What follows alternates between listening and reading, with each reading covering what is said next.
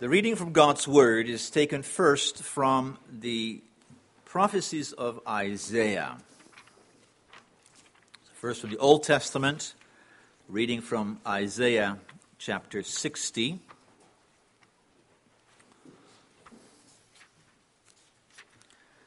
We'll read the verses 1 through 9. So 1 through 9 of Isaiah 60. The sermon this morning deals with 1 Peter 1, where we are called to rejoice even when we face trials. And we can do so when we put our trust in the hope that God gives. And here in Isaiah 60 we have a wonderful example of God teaching His people to put their hope in Him, because this prophecy comes to those who are in captivity, in exile. And the Lord encourages them by focusing on the future that He has prepared for them, for His own glory. So let's read 60, starting at verse 1. Arise, shine, for your light has come, and the glory of the Lord has risen upon you. For behold, darkness shall cover the earth, and thick darkness the peoples, but the Lord will rise upon you, and His glory will be seen upon you. And nations shall come to your light, and kings to the brightness of your rising. Lift up your eyes all around and see. They all gather together, they come to you. Your sons shall come from afar, and your daughters shall be carried on the hip. Then you shall see and be radiant. Your heart shall thrill and exult, because the abundance of the sea shall be turned to you. The wealth of the nations shall come to you. A multitude of camels shall cover you. The young camels of Midian and Ephah, all those from Sheba shall come. They shall bring gold and frankincense, and shall bring good news, the praises of the Lord. All the flocks of Kedar shall be gathered to you. The rams of Nebaioth shall minister to you. They shall come up with acceptance on my altar, and I will beautify my beautiful house. Who are these that fly like clouds and like doves to their windows? For the coastlands shall hope for me, the ships of Tarshish first, to bring your children from afar, their silver and gold with them, for the name of the Lord your God, and for the Holy One of Israel, because He has made you beautiful. The second reading is from the New Testament, from Matthew chapter 10.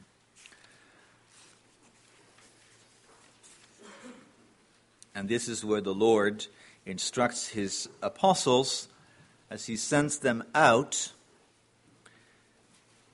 And because the text this morning speaks about facing trials, the Lord in this passage also shows us that as His children and His disciples, we will face trials in this life. We read verse 24 through 33. Matthew 10:24. A disciple is not above his teacher, nor a servant above his master. It is enough for the disciple to be like his teacher, and the servant like his master. If they have called the master of the house Beelzebul, how much more will they malign those of his household? So have no fear of them, for nothing is covered that will not be revealed, or hidden that will not be known. What I tell you in the dark, say in the light, and what you hear whispered, proclaim on the housetops. Do not fear those who kill the body, but cannot kill the soul. Rather fear Him who can destroy both soul and body in hell.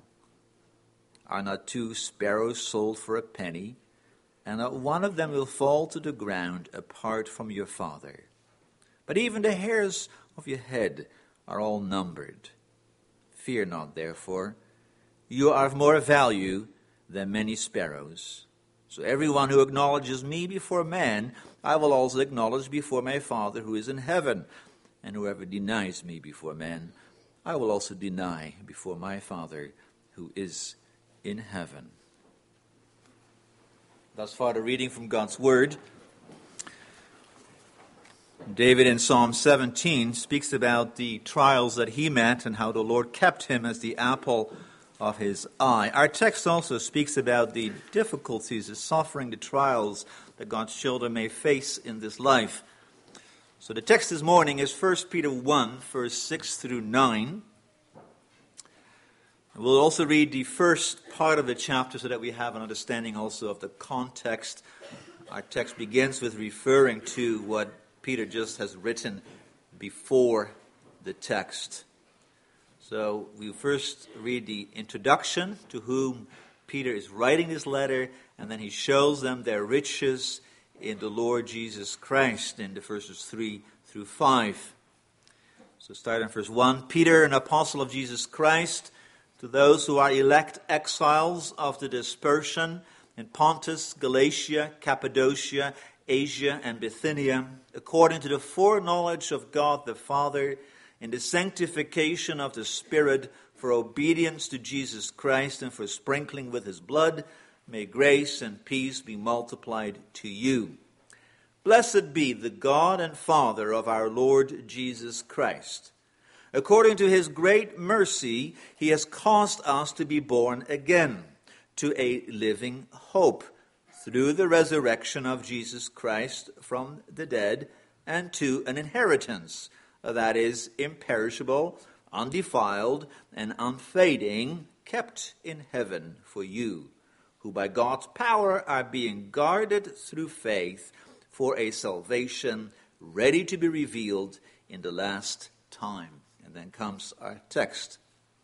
In this you rejoice, though now for a little while, if necessary, you have been grieved by various trials, so that the tested genuineness of your faith, more precious than gold that perishes, though it is tested by fire, that your faith may be found to result in praise and glory and honor at the revelation of Jesus Christ. Though you have not seen him, you love him. Though you do not now see him, you believe in him, and rejoice with joy that is inexpressible and filled with glory, obtaining the outcome of your faith, the salvation of your souls. Thus far, text.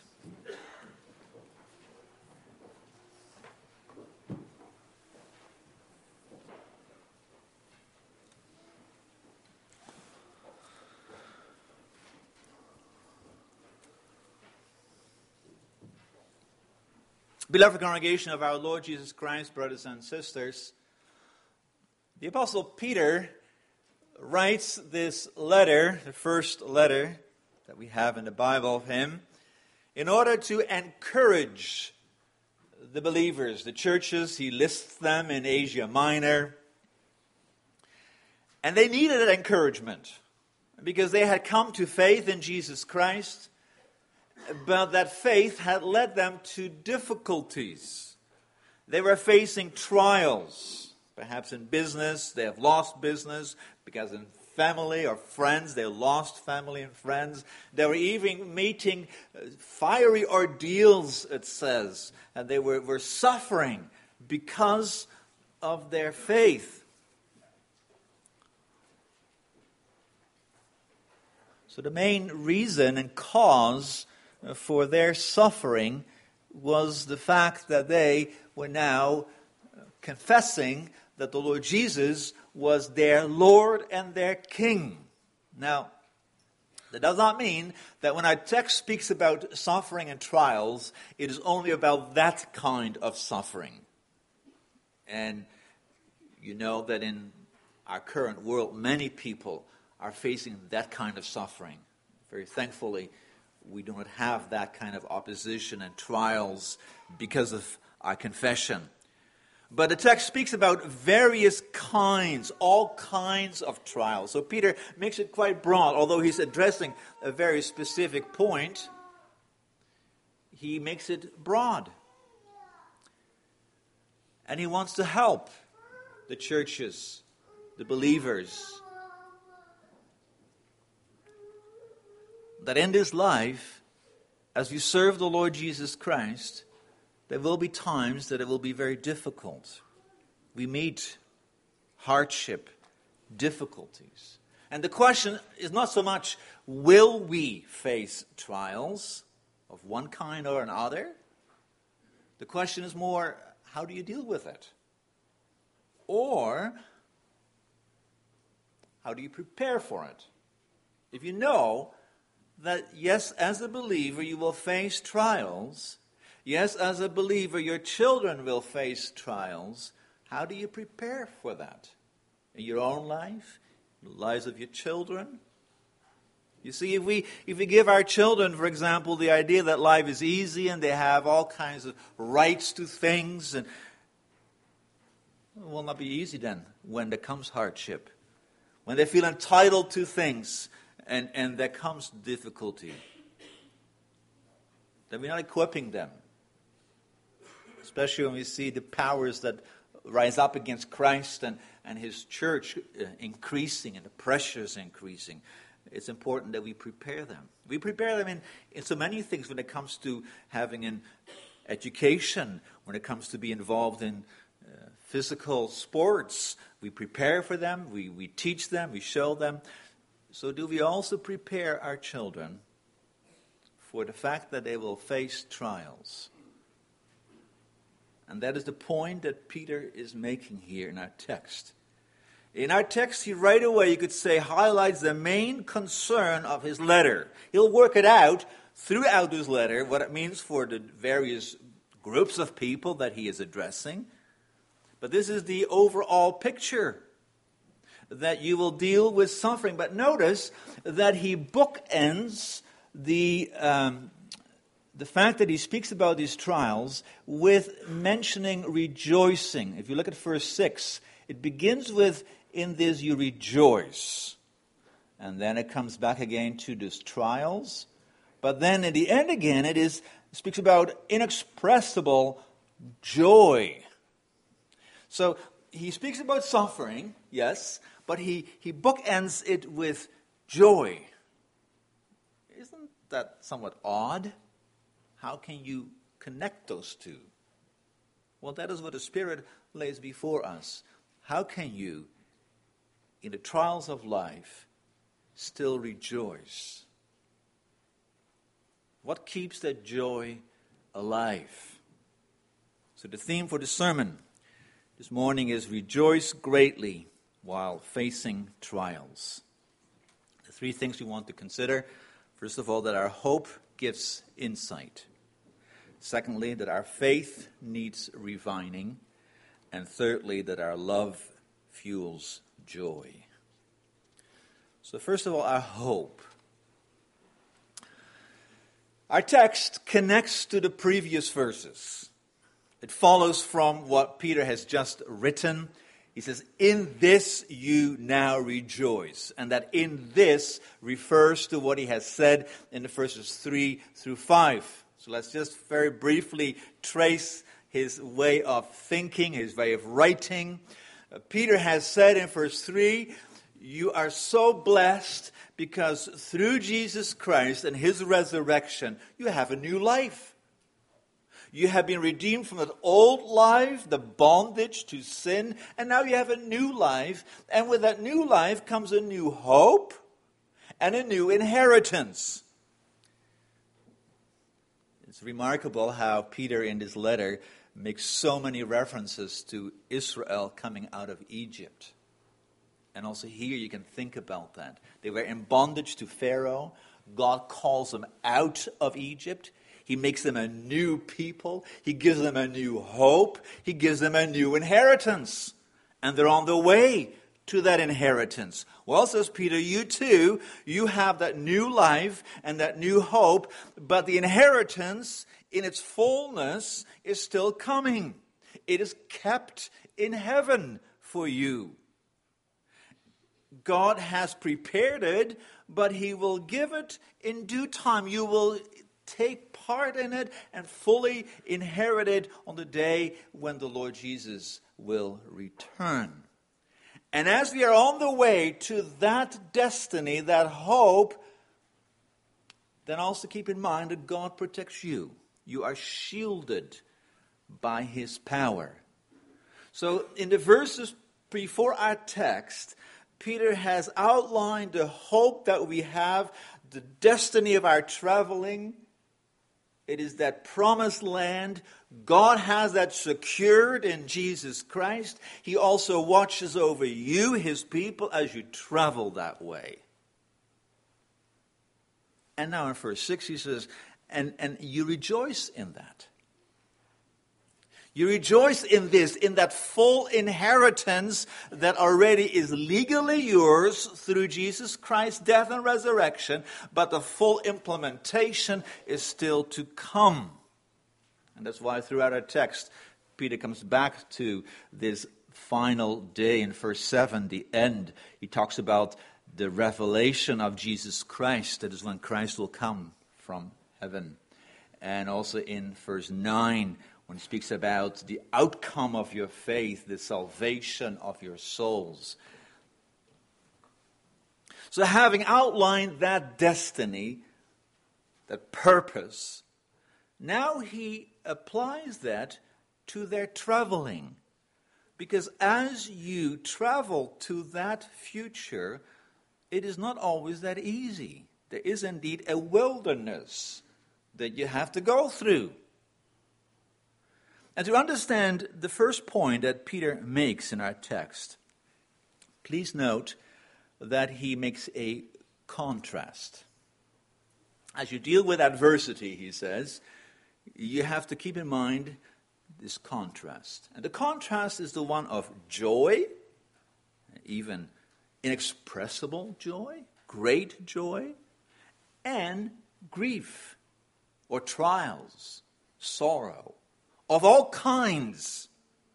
So that is the contrast that he makes, the joy and the grief.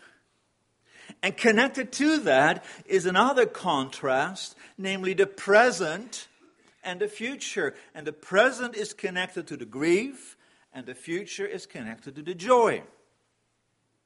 He says now. That means in the present time. As you go through this life, you are meeting all kinds of trials. And I said already that for those who read this letter in the first place, there was perhaps trials because of their faith in Jesus Christ, their obedience to his word. But it is very broad here, so we can apply it to all kinds of circumstances, because God knows and the Spirit knows that it is through suffering that we enter the kingdom of God. You all have your own. Each heart, says the book of Proverbs, knows its own sorrow. That means that there's no house exempt from it. No life is exempt from it. But it's not all the same either. You may have difficulties because of work, and it causes you trials. It may be because of relationships, or broken relationships. It may be because of grief and loneliness, maybe because of unfulfilled longing and desires that you have. There's so many things in our lives that can cause us to be challenged, where we think about, why does God do this? And the fact that the text mentions this, again, shows what the Bible is so often showing, that it doesn't condemn when we struggle with it, when there is grief, when we identify these trials in our lives. The Bible doesn't want us to say, well, pretend they're not there. As a believer, suddenly you have no longer any problems in your life. It's only happiness and glory. The Bible says there will be, in your life, in one form or another, there will be hardship, grief, difficulty, struggles. The world in which we live says, forget about it. Try to pretend they're not there. Find solutions in your own strength. But the Bible is realistic. What the Bible does, it puts beside that grief in the present something that helps you deal with it.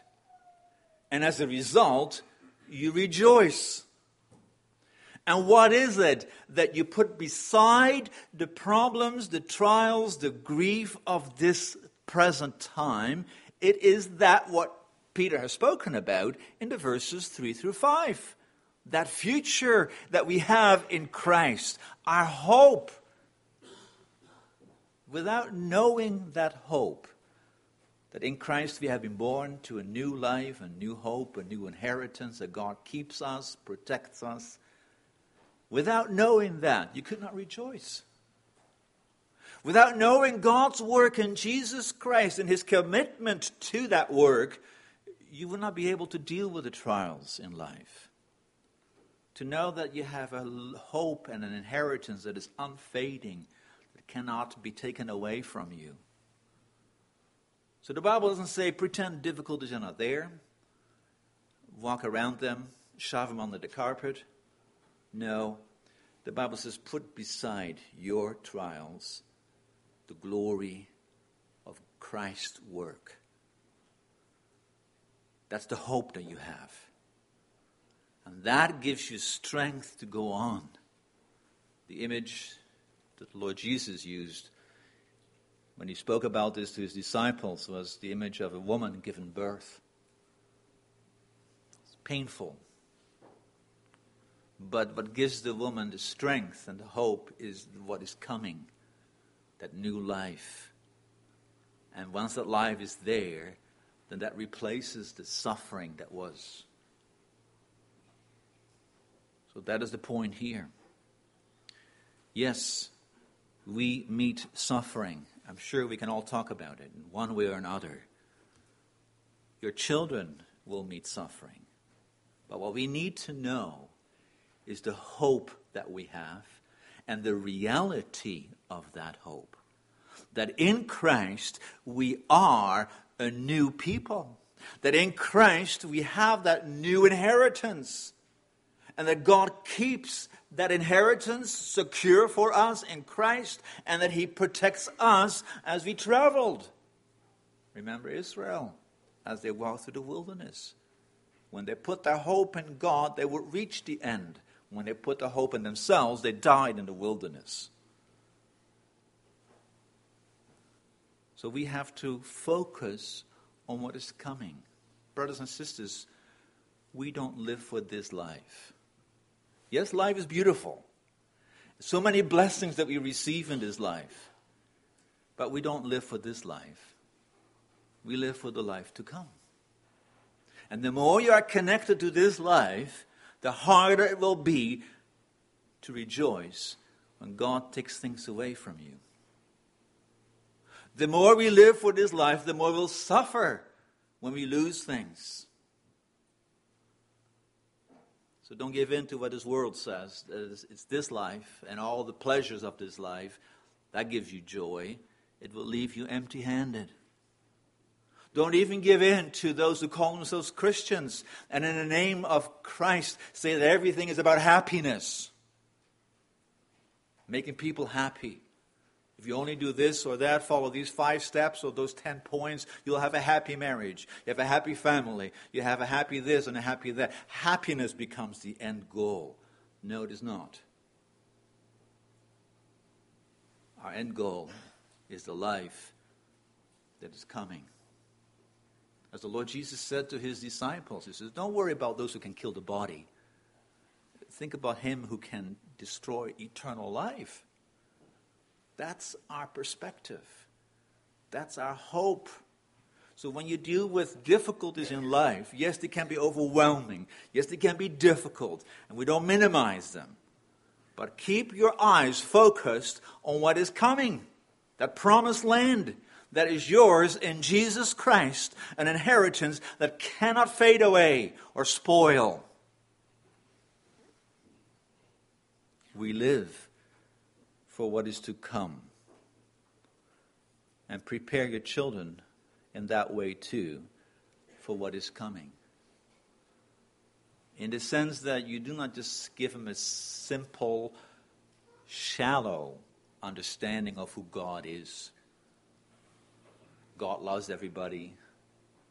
No, that you teach them the specifics of our hope as the Bible lays them out. For example, in the book of Psalms, if you look at the book of Psalms and the suffering that is expressed there, always connected to God's perfections, God's mercy, God's steadfast love. And speak about that. The hope that we have in Jesus Christ as we express it in our creeds.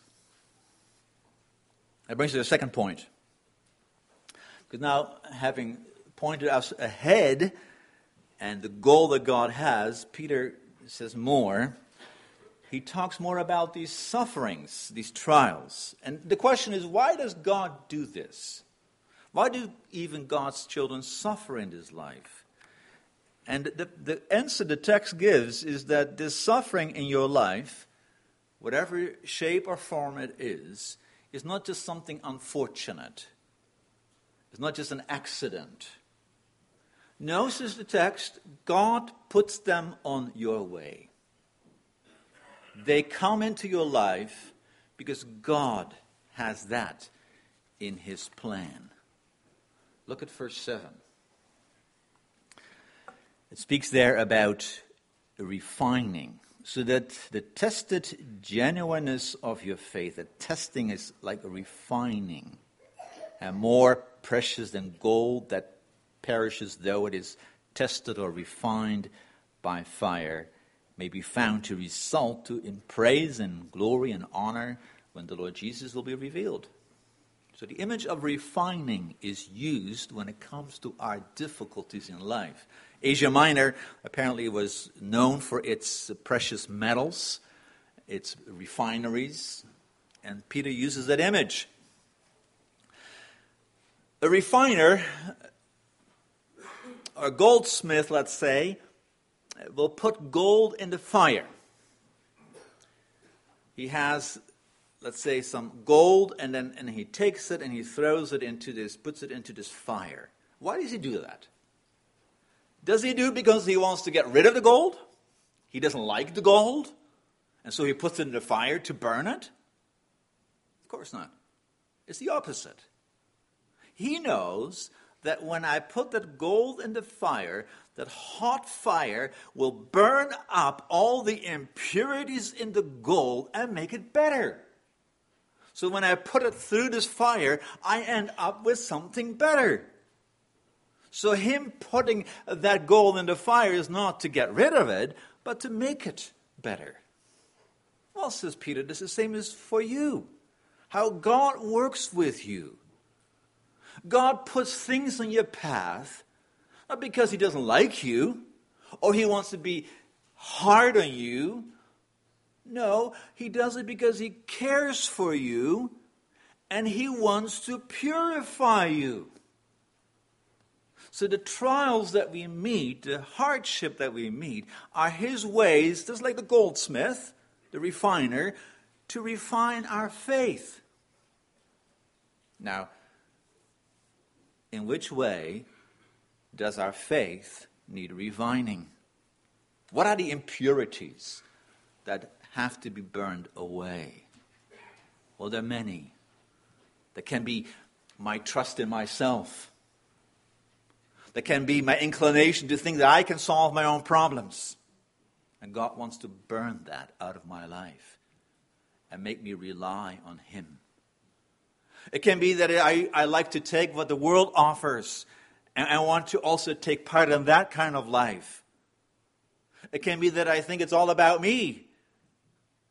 And as long as I have those things in my life, I'm not fit for eternity. And when God burns that away, you know what remains? My confession, it is God alone. Everything comes from him. Everything is in him. Everything is for him. That is what a text speaks about the testing of our faith that is proven to be genuine, authentic. People love to talk about authentic nowadays. And authenticity, or being authentic, means that you're really yourself. But brothers and sisters, as a believer, the more I trust myself, the less authentic I am, the less genuine my faith. But the more I reach out and find salvation outside of myself in Jesus Christ and the promises of God, the more genuine I become. Because the judgment as to what is authentic is not given by myself. It's by the refiner. He works with the gold. And he says, no, not quite ready yet. And he's pleased when it is refined. And it all glorifies him. End of verse 7.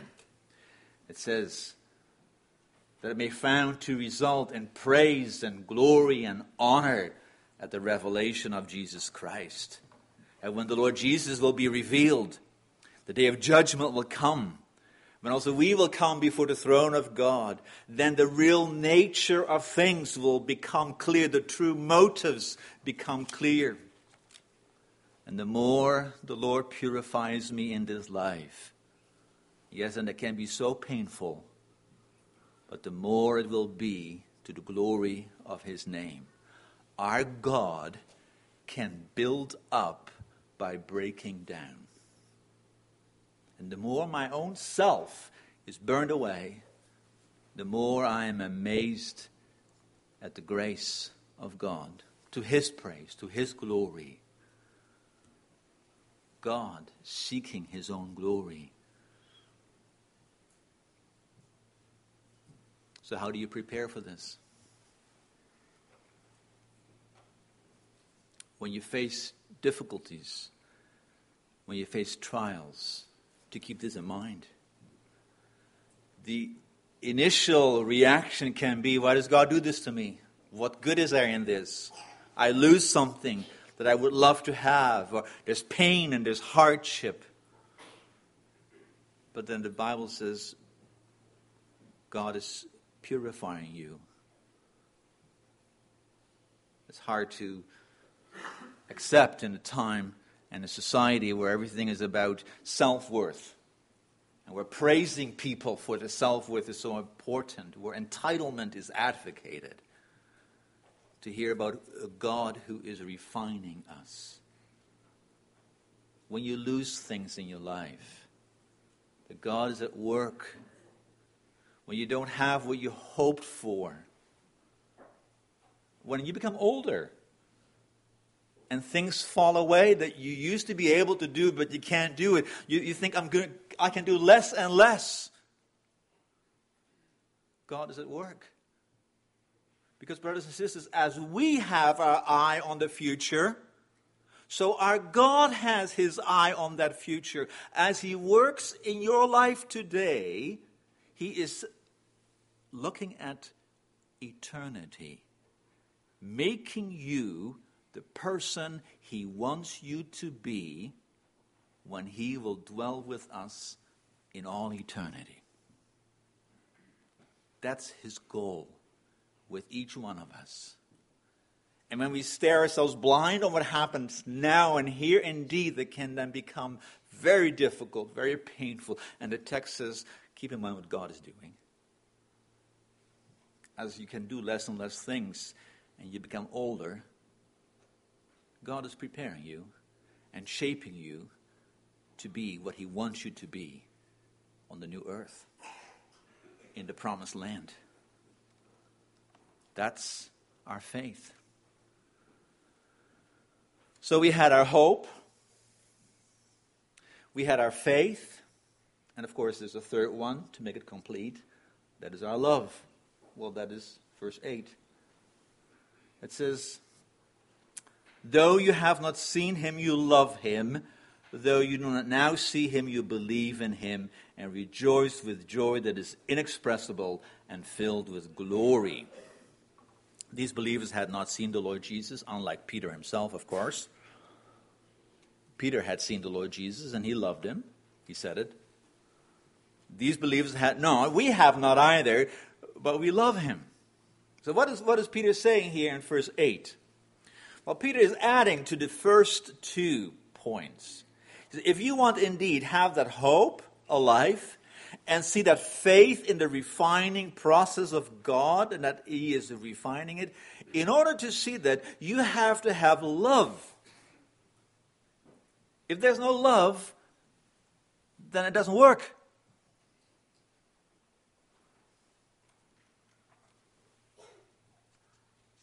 All these things are true when you love him. And what does it mean to love him?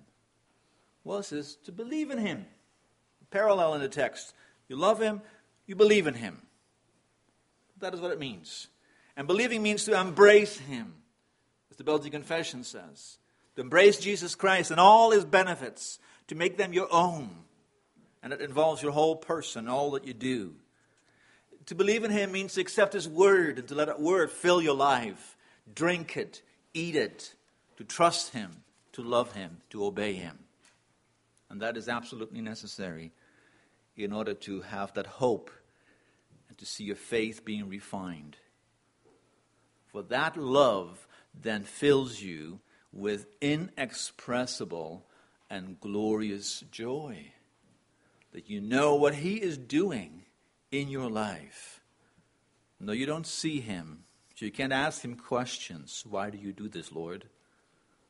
As Peter could when the Lord was still on earth. But we love him because we have his word.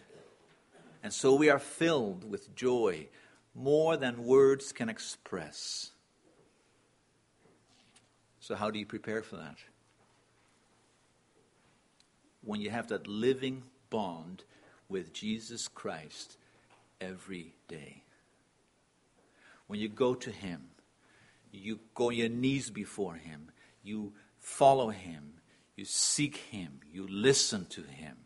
When you sing his word, the Psalms, when you live by what he says, and to show that in your life.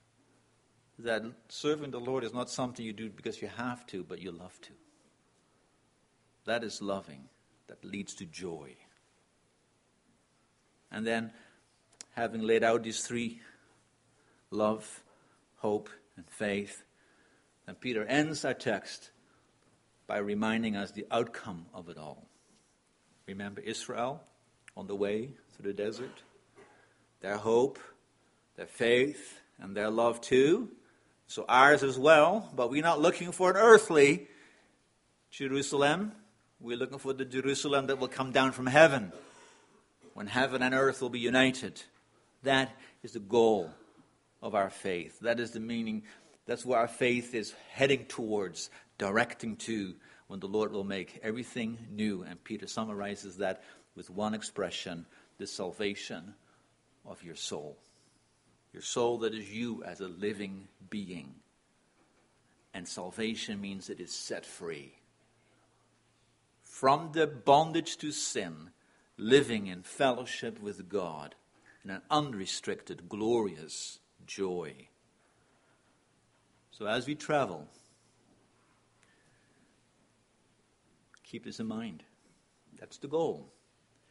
And it's not a goal that you will accomplish by yourself. It's the goal that we receive in Jesus Christ. Because Peter had said that goal is imperishable, undefiled, and unfading. We will sing in a moment that we went through fire, we went through water. And when you sing that, perhaps you think of your own life, the things you may go through, the hardship, the testing. But in all of them, he showed his power and his grace. And that gives joy in life. That is the joy of our only comfort, so that we can live and die. That he delivered us, and he brings us into a spacious place. And that is not a song that we will sing only then when he comes. It is already here and now. So come, brothers and sisters, let's bless our God with joyful voices. Amen.